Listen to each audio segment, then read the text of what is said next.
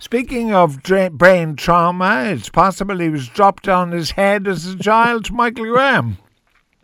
All of my brain damage is self-inflicted, George, and I take credit for every glass of it. Yeah. Now, I have no idea what you're talking about. You put up a tweet. I have no idea what you're talking about either. But I listen all the time. You said getting ready to talk Generation Cupcake. What's that? Generation Cupcake is this generation of people that I know we here in America have succeeded in baking or raising. I don't know if it's the same for Ireland. The generation of people, children who are not allowed to play in playgrounds that have swing sets or monkey bars because it's far too dangerous. They're not allowed to ride their bicycle, 2 blocks away from their house because their parents live in total panic. They're not allowed to be in the same room with a peanut butter sandwich because there's a rumor someone may have an allergy.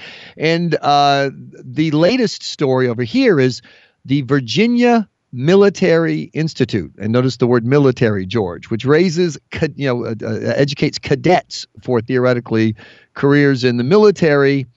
On exam days, they have, quote, stress reduction activities that include, and once again, this is at a military institute, yoga, card games, therapy dogs, and coloring books. Come on. I want to stop right there because the headline has been the coloring books, that you have these areas you go and you color whatever. And people think, oh my gosh, this is hideous awful. I'm sorry, I got to go back.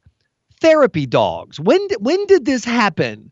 That if somebody, whatever, is in a bad mood, they're grumpy, they had surgery, whatever, that we give them a dog to solve the problem. This is new to me. And so across the United States at elite universities like Tufts University in Boston, in Massachusetts, you have dog rooms where you can go during exam weeks and pet dogs. And no, you don't, Graham. Yes, no, you don't. You're making this up. You're making it up. $60,000 a year to send your kids to a college where they can pet a puppy before they take their geometry final. Listen, go back to the Virginia Military Institute. I have some experience at this place.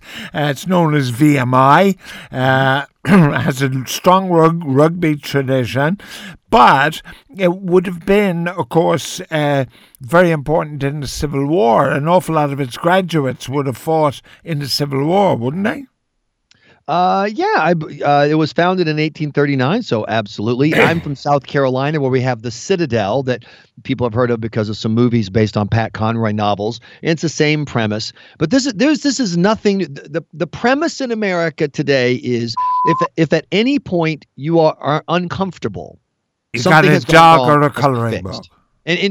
But see, though, as you know, George, the process of becoming an adult is the process of being uncomfortable and dealing with being uncomfortable. For example, if you're in a public event in Europe and someone stands up and says something that you don't like, that sounds mean, that makes you feel icky, maybe they say something about people from Morocco or something about people from North Africa, the adult thing to do is to either shout him down, oh, you're an idiot, or walk on. But the European thing to do, because you're a continent of cupcakes, is to convict him of a crime, which just happened, as you know, in the Netherlands. Yeah, but we don't have dogs and we don't have coloring books. That's true. You have criminal, you have cops, and you have handcuffs. And I just want to say something. If you find the sentence guilty of speech reasonable, you might as well buy the black boots and the armbands right now, because you're already lost. And that is Europe, a place where people are comfortable with the idea that you can be guilty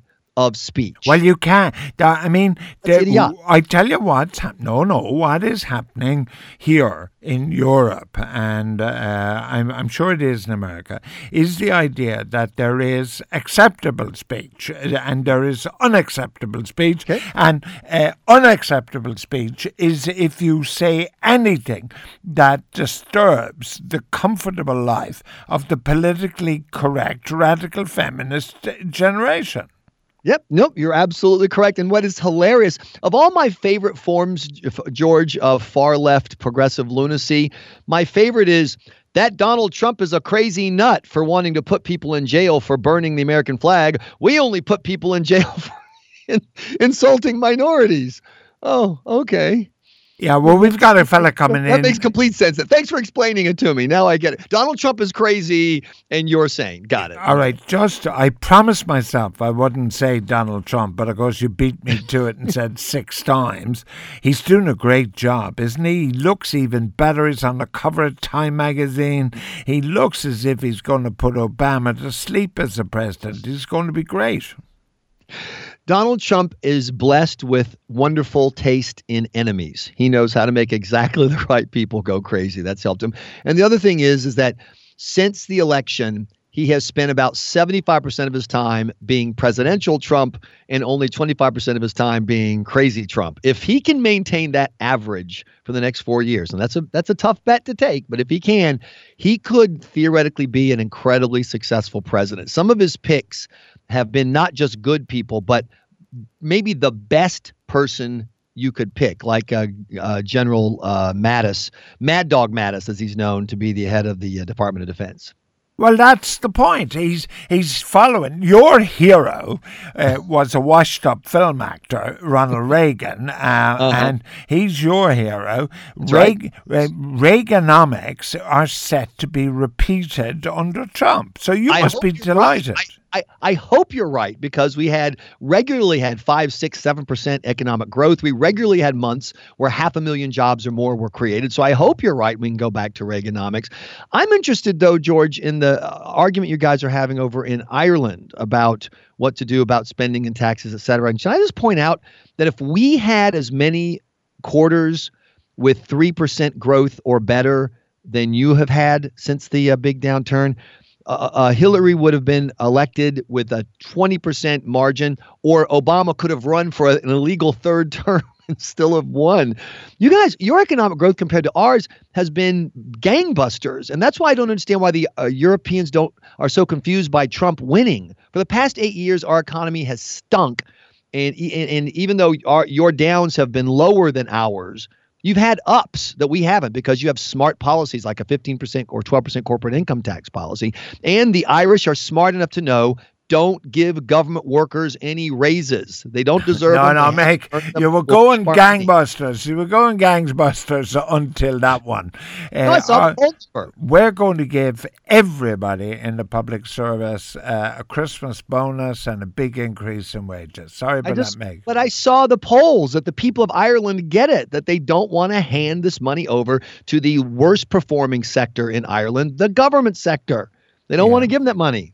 By the way, one of your listeners, George, just tweeted me, maybe Graham should get some of that pet therapy, George, to which I'm replying, I'd rather have a Bushmills. Well, the University of Limerick, I'm appalled. The University of Limerick had a very enjoyable pet-a-puppy day during exam week, says the texter. I would be so humiliated to be a 19 or 20-year-old young man and go, I've got a test on history. Could I please hold a puppy? I mean, if that were me, kill me. Please, put a pillow over my face and hold it down until I stop thrashing. Well, but wasn't our system, and I went to college before you did, our system, we used to do sort of petting before exams as well, and we found it worked exceedingly well. I don't think it was dogs. It was cat. Well, there was anyway something with a P. It worked. I tell you, it worked. Words. I don't know what words. I won't say any bad words. I'm sorry. But yeah, you've now gone off the radar as a hate figure. Kathy says, I always knew Hook was a misogynistic dinosaur. Now I know he is. What's misogynist? Where's the misogyny? I don't get it. What did you say? You don't know what misogyny is? No, I haven't heard any from you. That's what I'm looking for. It's just, I used the 2 words, radical feminist, which are not allowed to. I see. Yeah, so you're absolutely right. Unless, and by the way, this is one of the fun fights we're having here in the United States right now, George.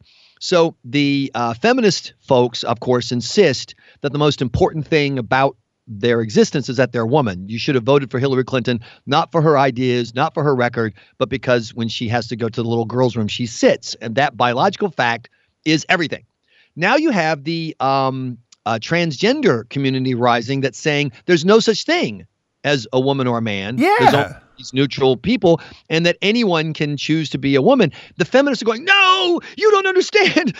Sex is everything. And they're trenching their houses saying, no, you don't understand. Sex is nothing. And they're having a wonderful fight as they both beat each other's stupidity into a pulp. Well, I know your affection for the Irish language. Eamon, in turn, has sent you a big Nullig Hona Grit, Michael, which means Happy Christmas to you. Well, thank you so much. Merry Christmas to you, too. All right. Talk to you next week, Mick. Keep the dogs petting.